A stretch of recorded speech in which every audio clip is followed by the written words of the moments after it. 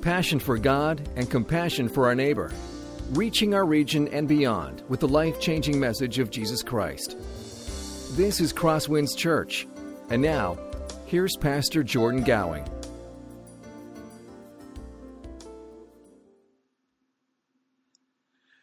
Well, good morning again, and welcome to CrossWinds Church. Again, for those of you who don't know me, my name is Jordan, and I am the campus pastor for CrossWinds Church here in Spencer. And I want to say on behalf of everyone here at CrossWinds Church, on behalf of all of our volunteers who were here early this morning setting up for our worship time this morning, on behalf of our campus located up in Spirit Lake, and on behalf of our staff, I just want to say that it is an absolute privilege to get to worship with you this morning as we are gathered for our first official service as a new church campus here in Spencer. Now, as you probably know, we here at CrossWinds Church are just starting today, and for some of us, this is actually the end of a journey that began almost 4 years ago. And it's been fascinating to see that God has brought us so far to finally get to this moment. It's been humbling to see Him work in so many ways, taking something that at one time was just a faint dream and now turning it into the reality that we see around us today. And while in some aspects this may seem like we are at the end of the journey, the reality is this is just like mile marker 1 in a marathon. And so this is really just the beginning of what God is calling us to do here in Spencer. And I am so excited to see how God is going to use this church over the coming years as we seek to make Jesus famous in all that we do here in Spencer. Now, it seems appropriate that the launch of our church is taking place on Easter Sunday because Easter Sunday is the most important day of the year for the global church. As Christians, we try to live each and every day in the truth of the good news of the gospel, but on Easter, we intentionally set aside a day to celebrate and to look back upon the most important day in human history.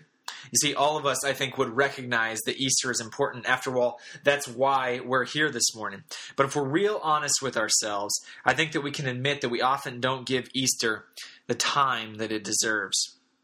I think there are a couple reasons for why Easter can get pushed off to the side while something like Christmas is actually made into such a big deal. And first, I'm just being honest here. Let's be real. It's hard to figure out when Easter is. I honestly don't know how people figured out when Easter took place before Google. In fact, I've had 7 years of theological education. I still have no idea when Easter is each single year. You know, with Christmas, we always know it's going to come on December 25th. Every single year. But with Easter, sometimes it's in March, sometimes it's in April, sometimes it's freezing outside, and sometimes it feels like it's in the middle of summer. Trying to figure out when Easter comes is a little bit like daylight saving time. It can sneak up on us, and all of a sudden we're like, whoa, Easter is here already?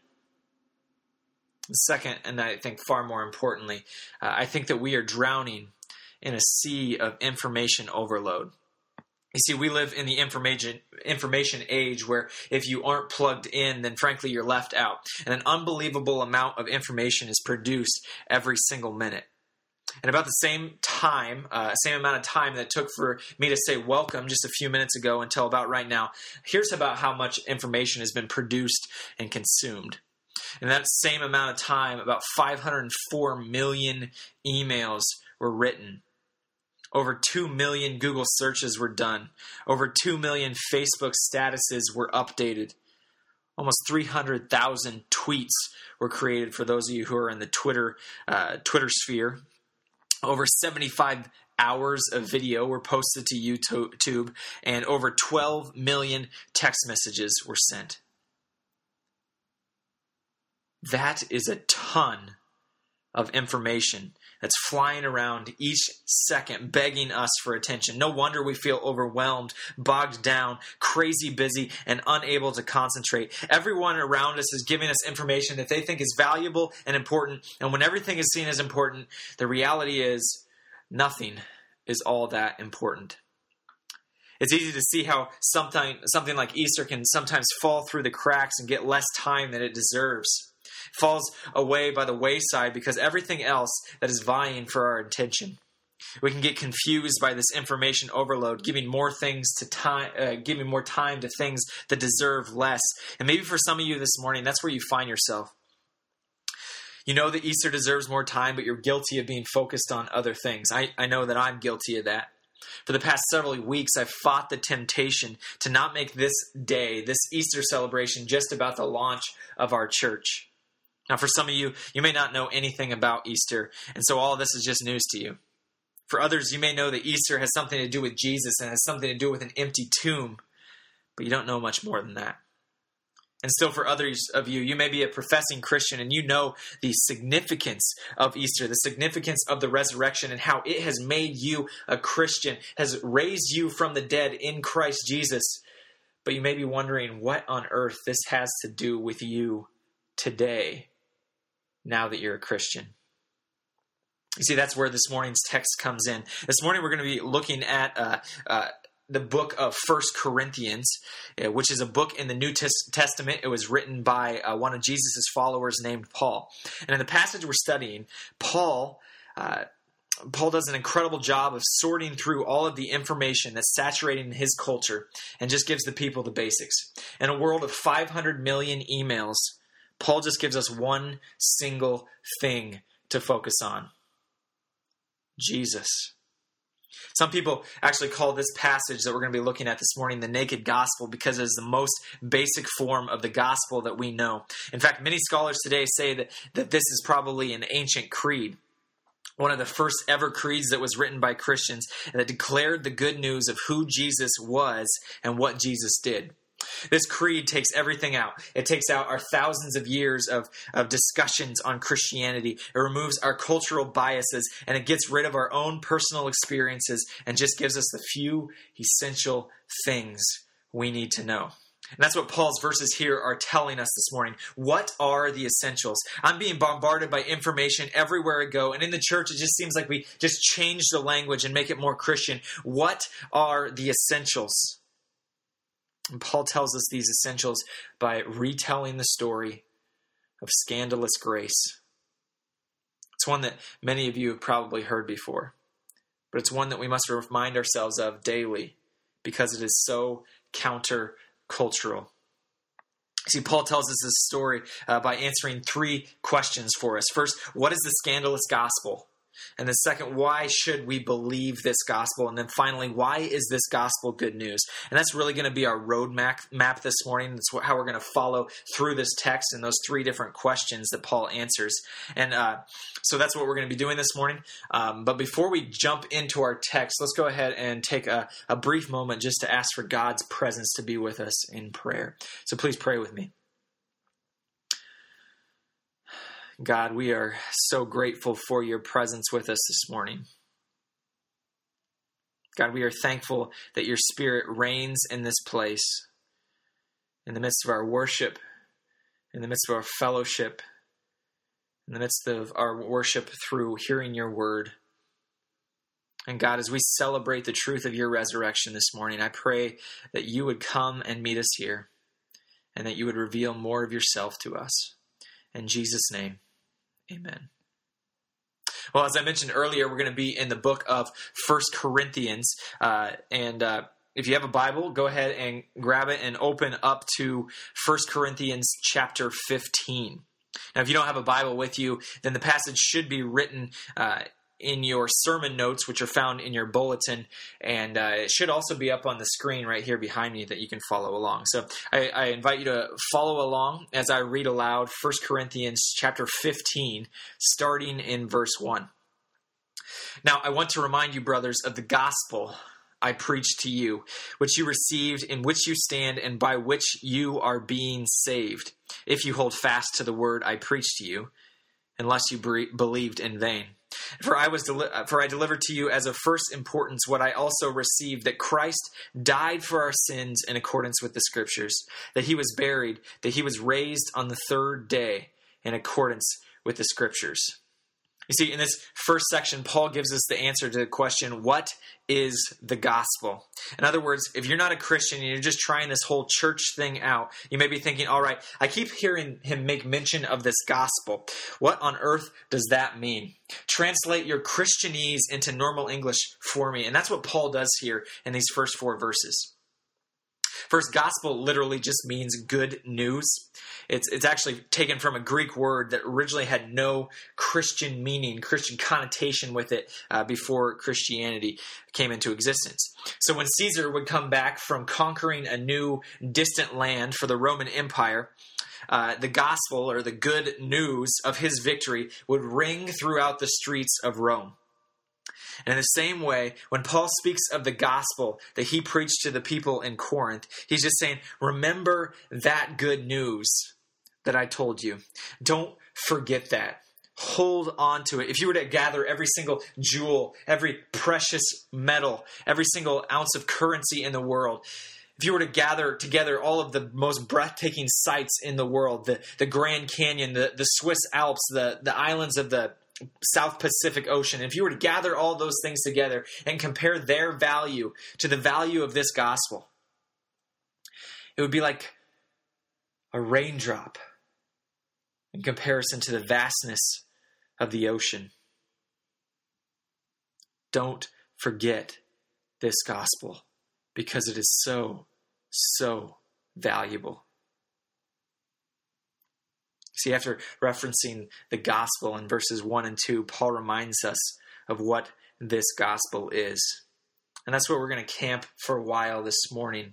What we're going to see is that Paul really tells us 4 truths about the gospel here in verses 3 and 4. And these truths are vitally important to who we are as Christians. In fact, I would go as far to say that without believing these truths wholeheartedly, it's impossible to be a Christian.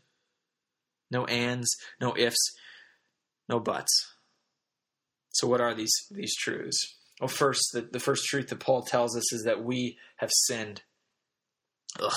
Some of you may be saying, is this really how this guy is going to start this morning? I mean, come on. This is the reason why I haven't been in church for years. And now I come back. How dare you say that? I'm not all that bad. Well, bear with me for a little bit longer, if you will. Let's go ahead and define what it means to sin. What is sin? Is sin not following God's commandments? Is it doing the wrong things? Is it being selfish? Well, yes, the Bible tells us that each and every single one of these things is sinful, but that doesn't really address the root definition of sin. I think it's best to think of sin as any time where we value something that is not God more than God himself. So, for example, if you were to take alcohol and view it as more valuable than God, that is sinful. If you were to take revenge and think that revenge was worth more or was more valuable than God, that's sinful. If we were to even take something good like our family and say that you valued it more than God, that is sinful. Okay, so what's the big deal? Let's say I play along with you for a little bit and use your definition of sin. So what's the big deal? Well, sin is a big deal because of what it does to us. You see, sin prevents us from living the life we were meant to live because it kills us. And it not only kills us in the future, sometimes 70 or after 70 or 80 years of life or so if we're lucky, but it kills us right now. See, God has great plans for his creation, plans that we are unable to partake in because of our rebellion against God. See, that's really the key word this morning. When we value other things more than God, we're rebelling against the way that he set things up. Ephesians 2 tells us that each and every human being on the face of the earth is dead right now because of sin. And because we're dead, we can't make ourselves better. We can't do anything really because, you guessed it, because we're dead. Some of you may be thinking, well, Jordan, I thought you said the gospel meant good news. Where I come from, finding out that I'm dead is not exactly good news. In fact, I would consider it to be bad news, and I don't really like bad news. But not wanting to hear bad news doesn't mean that bad news isn't true. And if it is true, what we're saying, if what the Bible says about us and our bad condition right now, if it's really that true, then we might want to listen to what it says about how we can make ourselves better. Let's imagine for a minute that you have cancer. Now, for some of you, unfortunately, you don't have to think of this, imagine too hard, because maybe you have cancer right now, or maybe maybe you had it in the past, or maybe a friend or a family member has it and has passed away from cancer. But let's say that you have cancer and you go to the doctor, and the doctor tells you, "I have some terrible news for you. We've diagnosed you with cancer." Now, in that situation, what if you were to say to the doctor, "I don't believe you," and you were just to walk out? Would that mean that you didn't have cancer? No, of course not. In that situation, all you're doing is avoiding the diagnosis. And when we avoid the diagnosis, we're ultimately avoiding the cure. That's the second truth, the gospel that Paul shares with us this morning. How we can make things better between us and God. How we can get rid of this wicked, sinful state. The fact that we are spiritually dead, and make things better. And that's this, that Christ has died. See, unlike many other religions today, Christianity stands apart because it's about an actual historical event. It's not a set of rules or laws that we have to follow like Judaism or Buddhism. Judaism or Islam. It's not a mystical quest without much guidance like Buddhism or Hinduism. It is at its core a love story between God and humanity. And standing at the center of this story is the news that Christ died. See, for many people, it's not all that remarkable that about 2,000 years ago, a man named Jesus died. After all, every single person who has ever existed has died at some point. And unfortunately, many of those people who have died in the history of the world were murdered. And even still, of that subsection of people who were murdered, even there's a large portion of them who were murdered even though they were innocent.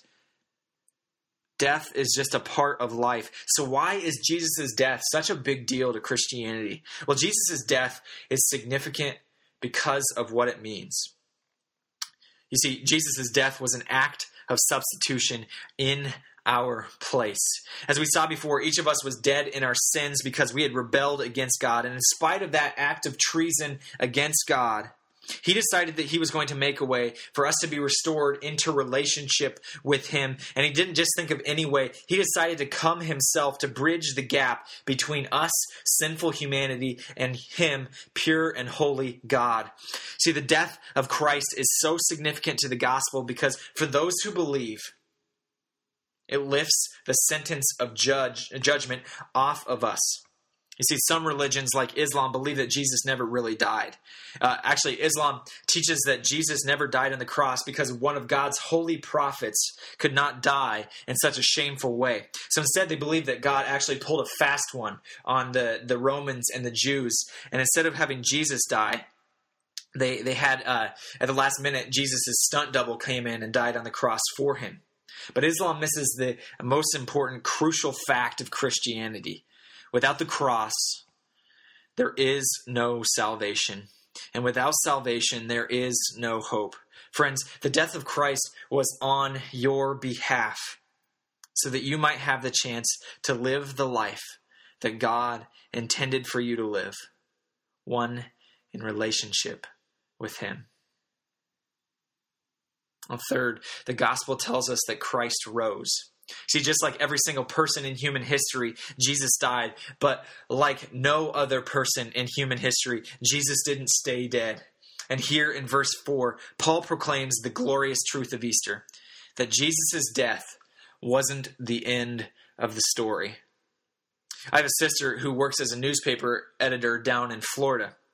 And she frequently likes to text me and just tell me how much nicer the weather is there than it is here. So I'm actually really looking forward to the next few months where we're going to have those 2 days, that are actually going to be better than they are down in Florida. So I can say, "Ha! I gotcha." But in addition to texting me about the weather, she also likes to text me articles that are being run in the paper that she edits as the newspaper editor. And she frequently likes to send me editorials or opinion articles that are written by various pastors in the community that she lives in. And so just a few days ago, she sent me one of these, and she does it because she likes to see my reaction and how I'm going to respond to seeing these things. And so that's what she did a few days ago. And she sent me this article that was written by a pastor in that community who basically said that the resurrection doesn't matter. All that matters is the cross. Is this pastor true? Is he right?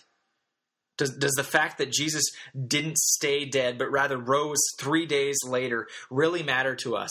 After all, it seems like that substitution thing that I mentioned earlier, the whole thing with Jesus' death on our behalf so that the judgment of sin is lifted off of us, that seems more important. I mean, it's great that Jesus rose from the dead, don't get me wrong, but does it really matter? 1,000 times yes. Without the resurrection, we would have been stuck in uncertainty. How could we have known whether God had accepted Jesus as a sacrifice on our behalf? How could we have known whether we were considered to be his children or not if there was no resurrection? How could we have known that God had defeated the grave if he had stayed dead? How else could we have known that the death had been defeated if Jesus had stayed dead? How could we have known how could we have had hope that we too would one day conquer sin and death if Jesus didn't conquer them through his resurrection? Friends, the good news of Good Friday is not good news without the rejoicing of Easter Sunday. We cannot just pick one or the other and try to separate them and say, we only need the cross or we only need the resurrection. My mind is instantly drawn to a passage from Revelation 5, which a scene in heaven is described, saying, "And one of the elders said to me, weep no more. For behold, the Lion of the tribe of Judah, the Root of David, has conquered, so that he can open the scroll and its 7 seals." And when he had taken the scroll, the 4 living creatures and the 24 elders fell down before the Lamb, each holding a harp and golden bowls full of incense, which are the prayers of the saints. And they sang a new song, saying, "Worthy are you to take the scroll and to open its seals, for you were slain, and by your blood you ransomed people for God from every tribe and language and people and nation, and you have made them a kingdom and priests to our God, and they shall reign on the earth." Through his resurrection, Jesus proclaims victory over death. We know that he has won because he overcame. Friends, the resurrection of Jesus matters. Finally, Paul tells us one final truth about what this gospel is, and that is that God is in charge. Notice what Paul says here twice. He uses this phrase, "in accordance with the Scriptures." See, God has had the death of Christ and the resurrection of Christ as a part of his plan from the very beginning. God wasn't caught off guard with the death of Jesus and just decided to make the most of a bad situation. God didn't decide halfway through Jesus' life that he was going to change the game plan. God knew what he was doing by telling us about it through his words hundreds and even thousands of years before Jesus' death and resurrection. Let's just look at a couple of these passages that speak and look forward to the death and resurrection of Jesus. The first one is from Genesis chapter 3, verse 15. And this is a story where it's actually a judgment being proclaimed on the serpent after he caused Adam and Eve to sin. It says, "I will put enmity between you," the serpent or the devil, "and the woman, and between your offspring and her offspring. He shall bruise your head, and you shall bruise his heel." 1 Chronicles 17:11 through 14. "I will raise up your offspring after you, one of your own sons, and I will establish his kingdom. He shall build a house for me, and I will establish his throne forever. I will be to him a father, and he shall be to me a son. I will not take my steadfast love away from him, as I took it away from those who were before you, but I will confirm him in my house and in my kingdom forever, and his throne shall be established forever. Isaiah 53, 4-6. He was despised and rejected by men, a man of sorrows and acquainted with grief, as one from whom men hid their faces. He was despised, and we esteemed him not. Surely he has borne our griefs and carried our sorrows, yet we esteemed him stricken, smitten by God, and afflicted. But he was wounded for our transgressions. He was crushed for our iniquities. Upon him was the chastisement that brought us peace, and with his stripes we are healed. Jeremiah 33:15. In those days and at that time, I will cause a righteous branch to spring up from David, and he shall execute judgment and righteousness in the land. Daniel 7:13. I saw in the night visions, and behold, with the clouds of heaven, there came one like a son of man, and he came to the Ancient of Days and was presented there before him. Wow. And these are just some of the passages that were written several hundred years before Jesus appeared. Friends, God was in control when what happened to Jesus in the midst of his darkest hour on the cross took place. God was in control when Jesus won salvation for people of every tribe and tongue and nation. He was in control when Jesus rose from the dead. And he is in control in the midst of our dark times and uncertainties now too. And that's really what the gospel is. Tells us the incredible news that while we were in rebellion against God, he granted life through his death and resurrection of Jesus. God has always been in control, and he will always be in control. And we can have confidence that God will work for our good if we choose to trust him. You see, Paul knew that this good news was truly scandalous. It was unheard of. Nothing like it had ever happened before. And so after sharing this good news with the church in Corinth, he changes focuses and shares with them reasons why they should believe this good news. Let's read what Paul says next in 1 Corinthians 15, verses 5-8. And then he appeared to Cephas, then to the 12.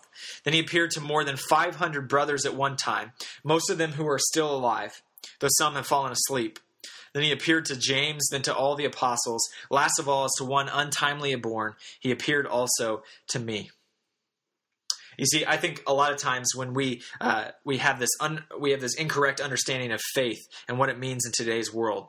I think a lot of times people seem to think of faith as blind trust. That to have faith means that we take every single reasonable thought and we look at them and then we take a match to it. In fact, some churches and Christians even praise this type of blind foolishness. But that's not what Paul taught, and that's not what we teach either. In fact, Paul does just the opposite of that in this section by giving us some reasons why we should believe this gospel. And in order to share with us what this gospel is, Paul points out that there were people who actually saw all of these events. And not only that, but many of them are still alive. And so Paul begins to share about all of the different eyewitnesses to the resurrected Jesus. People had seen Jesus in the flesh after he had rose from the dead. With each group, he tells the people in Corinth about they're actually less likely to have wanted to believe that Jesus had risen from the dead. And so their testimony is actually that much more legitimate. But who are these eyewitnesses? Well, Paul gives us 4, and so let's take a look at them. The first eyewitnesses to the resurrection were Jesus' inner circle. These were the 12 disciples, the ones who had spent almost 3 years with Jesus. But are they really that valuable of an eyewitness? After all, doesn't it make sense that they would want to make Jesus into a figure who was larger than life? Wouldn't it make sense that they would want to lie about the resurrection, to lie about Jesus being God? Well, on the surface, that seems to make sense. But then you start to think about who these disciples were. They were a bunch of cowards. They abandoned Jesus in his time of need right before the cross. The entire book of Mark tells us story after story of how they didn't understand Jesus, how they were poor disciples, how they were more concerned with their own glory rather than God's glory. But when we look at the early church in the book of Acts, these cowards, these people who didn't understand anything about who Jesus was, were boldly proclaiming the good news of Jesus to the crowds. We see that they suffered a great deal for this message. And in the end, 11 out of the 12 of them ended up dying for this message. If this was a giant hoax, you would think that at least one of them would have cracked. At least a few of them would have said, a hoax is not worth dying for. Unless they had seen something radical enough to change their minds. Second group of eyewitnesses that Paul mentions here to the resurrection were Jesus' followers. In fact, Paul tells us that about 500 people saw Jesus after he raised from the dead. See, back in high school and college, I had a little bit of a wild streak in me. And so we're actually going to have to cut this part out of the podcast and not put this online because this is confidential information. So we're all sworn to secrecy in here. But I love pulling pranks. But the pranks I pulled weren't just on other students. I like to go big or go home. So I tended to pull pranks on the college or the school itself. So this one time in college, me and a group of 10 or so other people, we quote-unquote borrowed all of the tables from our college cafeteria, and we hid them at another location on campus. Now, nothing was stolen. Everything was kept in perfect condition. They were just in a place that no one had any idea where they were. Well, no one except for me and these other 10 guys, of course. And to this day, I'm pretty sure that no one at the school actually knows who did it. And so, again, you're sworn to secrecy. But imagine if we would have included the entire male student body, which was about 500 students. Imagine if we would have included them in this process of pulling off this prank. The process would have gone much quicker. It actually took us 8 hours to do this, and so lost a lot of sleep that night. And in fact, some of you may be saying, wow, this guy has no life if he's going to dedicate 8 hours to taking some tables and moving them and hiding them from the school. But that's another topic. We won't get into that. So it took us all night to hide them with only 10 of us. It would have gone a lot faster if we had all 500 students, male students, help us. But it would have also been much riskier because many more people would have known, and that way many more people had the chance to blab about what had happened.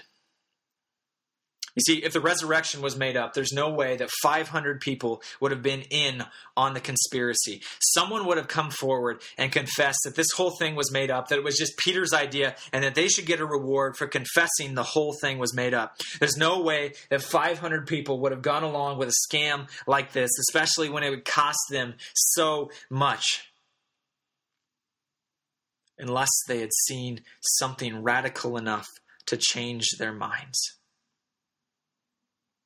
The third group of eyewitnesses to the resurrection that Paul mentions here were Jesus' family members. You see, the James that Paul refers to here is actually Jesus' half-brother, the son of Mary and Joseph. And for James to become a leader in the church after Jesus' death, which is what happens, it really speaks volumes to the power of witnessing the resurrected Christ. You see, before Jesus' resurrection, we actually know that Jesus' family thought he was completely crazy. In fact, there's a story of his brothers coming to get Jesus early in his ministry because they wanted him to stop speaking crazy things because they thought he was nuts. They wanted him to stop embarrassing the family. So the fact that they now believe what Jesus has done and said about who he is speaks volume to his resurrection. For those of you who have multiple children in your home, or for those of you who have a brother or sister, just know the ways that brothers and sisters act around one another. Just imagine for a second one of your children saying that they are God. Now, even if they were the perfect child, the one that always got straight A's, never stepped out of line even once, there's no way that the brothers and sisters, the siblings of that child would think that they were God, unless they had seen something radical enough to change their minds. Finally, Paul tells us one final eyewitness to the resurrected Christ, his enemy. See, before Paul was a Christian, his entire life was focused on destroying Christianity. He threw Christians in prison. He even approved of their murder. His personal mission was to see this thing snuffed out, and frankly, he was pretty good at what he did. But then something happened. He saw the Jesus that he was persecuting. You see, Paul's conversion and testimony is a powerful witness to the resurrection of Jesus. There's no way that Paul would have become a Christian on his own. It wasn't like he was on the fence, wafting to and back and forth between whether he should become a Christian and whether he shouldn't. And he finally decided to make that plunge. It wasn't a gradual conversion in his case. It was a radical transformation. There's no way that he would have changed his mind on his own, unless he had seen something radical enough to change his mind. The resurrection. See, today there are countless people who think that the resurrection didn't happen. But who's more trustworthy? An eyewitness or someone with a wild imagination, like Dan Brown, who lives nearly 2,000 years after these events have happened? Okay, Jordan, you may be saying, I'm starting to see the validity of all of this stuff. But what does it mean? I think I understand the gospel, the fact that Jesus died on our behalf and rose from the dead as a part of God's plan to restore our relationship with him. But where do I go from there? And that's what Paul answers in this final question. Why is the gospel good news? Let's go ahead and read the end of 1 Corinthians 15, verses 9 through 11 here. For I am the least of the apostles, unworthy to be called an apostle because I persecuted the church of God. But by the grace of God, I am what I am, and his grace toward me was not in vain. On the contrary, I worked harder than any of them, that it was not I, but the grace of God that is with me. Whether it was I or they, so we preached, and so you believed. Friends, this gospel is good news because it replaces our despair with hope. You see, Paul knew that he wasn't worthy of a relationship with God after all the things that he had done. He had no chance of making it on God's good side without a major intervention from God himself. Without the gospel, there was only despair in Paul's life, even if he wouldn't have recognized it. In the same way, before Christ, there was only despair. We had no reason to hope. If we were expected to work our way to God on our own, we would have been out of luck. But when we hear the good news of the gospel, that Jesus has paid it all, we are given hope. We can hope that there is a happy ending, that we will have fellowship with God, that we will live the life that we were meant to live. Hope replaces despair. Second, the gospel is good news because it replaces all of our tireless working with rest. I imagine there are several of you here this morning who are bent on being a good person because that's what God wants from you. He wants you to be good enough. And once you hit that impossibly high standard, then you're in. You've made it. But be careful, because if you don't keep it up, you'll lose that standard. You'll lose what you had. That's the opposite of what Paul states here. He points out that he works hard, growing in holiness, sharing the gospel, taking care of those who are less fortunate than he. But ultimately, it is the grace of God that does all of this. We no longer have to work for our salvation. We can rest in the grace that God has for us. Now, that doesn't mean that we don't grow, but we do so out of gratitude, not out of compulsion. Friends, our working is replaced with rest. And finally, death is replaced with life. Take one more look at verse 1 in 1 Corinthians 15. What does Paul say? He says, "Now I want to remind you, brothers, of the gospel I preached to you, which you received and in which you stand." Notice those last few words, in which you stand. You see, the gospel is not just something that gets you in the front gate. It's something that brings you all of the way home. That's what our final truth is this morning. The gospel replaces death with life. You see, Jesus' resurrection is a foreshadowing of our own resurrection. Because Jesus conquered the grave, we who trust in him have that same promise. Yes, each and every one of us will die someday unless Jesus comes back before that. Yes, it may look like the grave, like sin and death have won. But just like Jesus, we know that that's not the end of the story. That we will rise again and that death will be replaced with life because of what he has done for us. And that's really what our text is about this morning.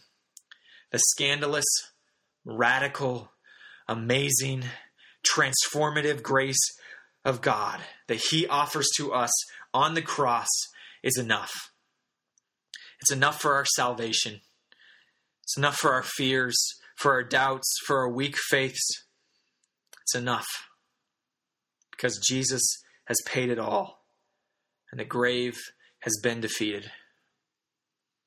I want to close this morning just with a poem that I wrote a few months ago. And this poem is actually written based off of Isaiah 53, which is that passage, one of those passages from the Old Testament that I read earlier. And this entire passage in Isaiah 53 essentially tells us the gospel hundreds of years before Jesus ever came to earth. So I just want you to read this story about first his crucifixion and the horror of that. The fact that he bore all of our sins on the cross.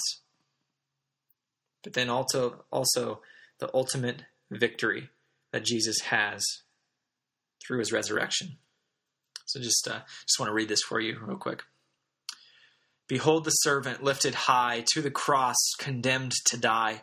Rejected by man, by his own, ascended to God to make him known.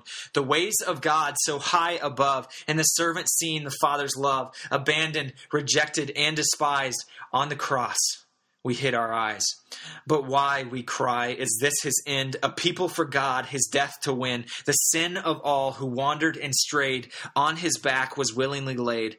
The needed sacrifice, the obedient Son, the Lamb of God, the innocent one. Death hastens. The grave has come. Mocked by those his death has won.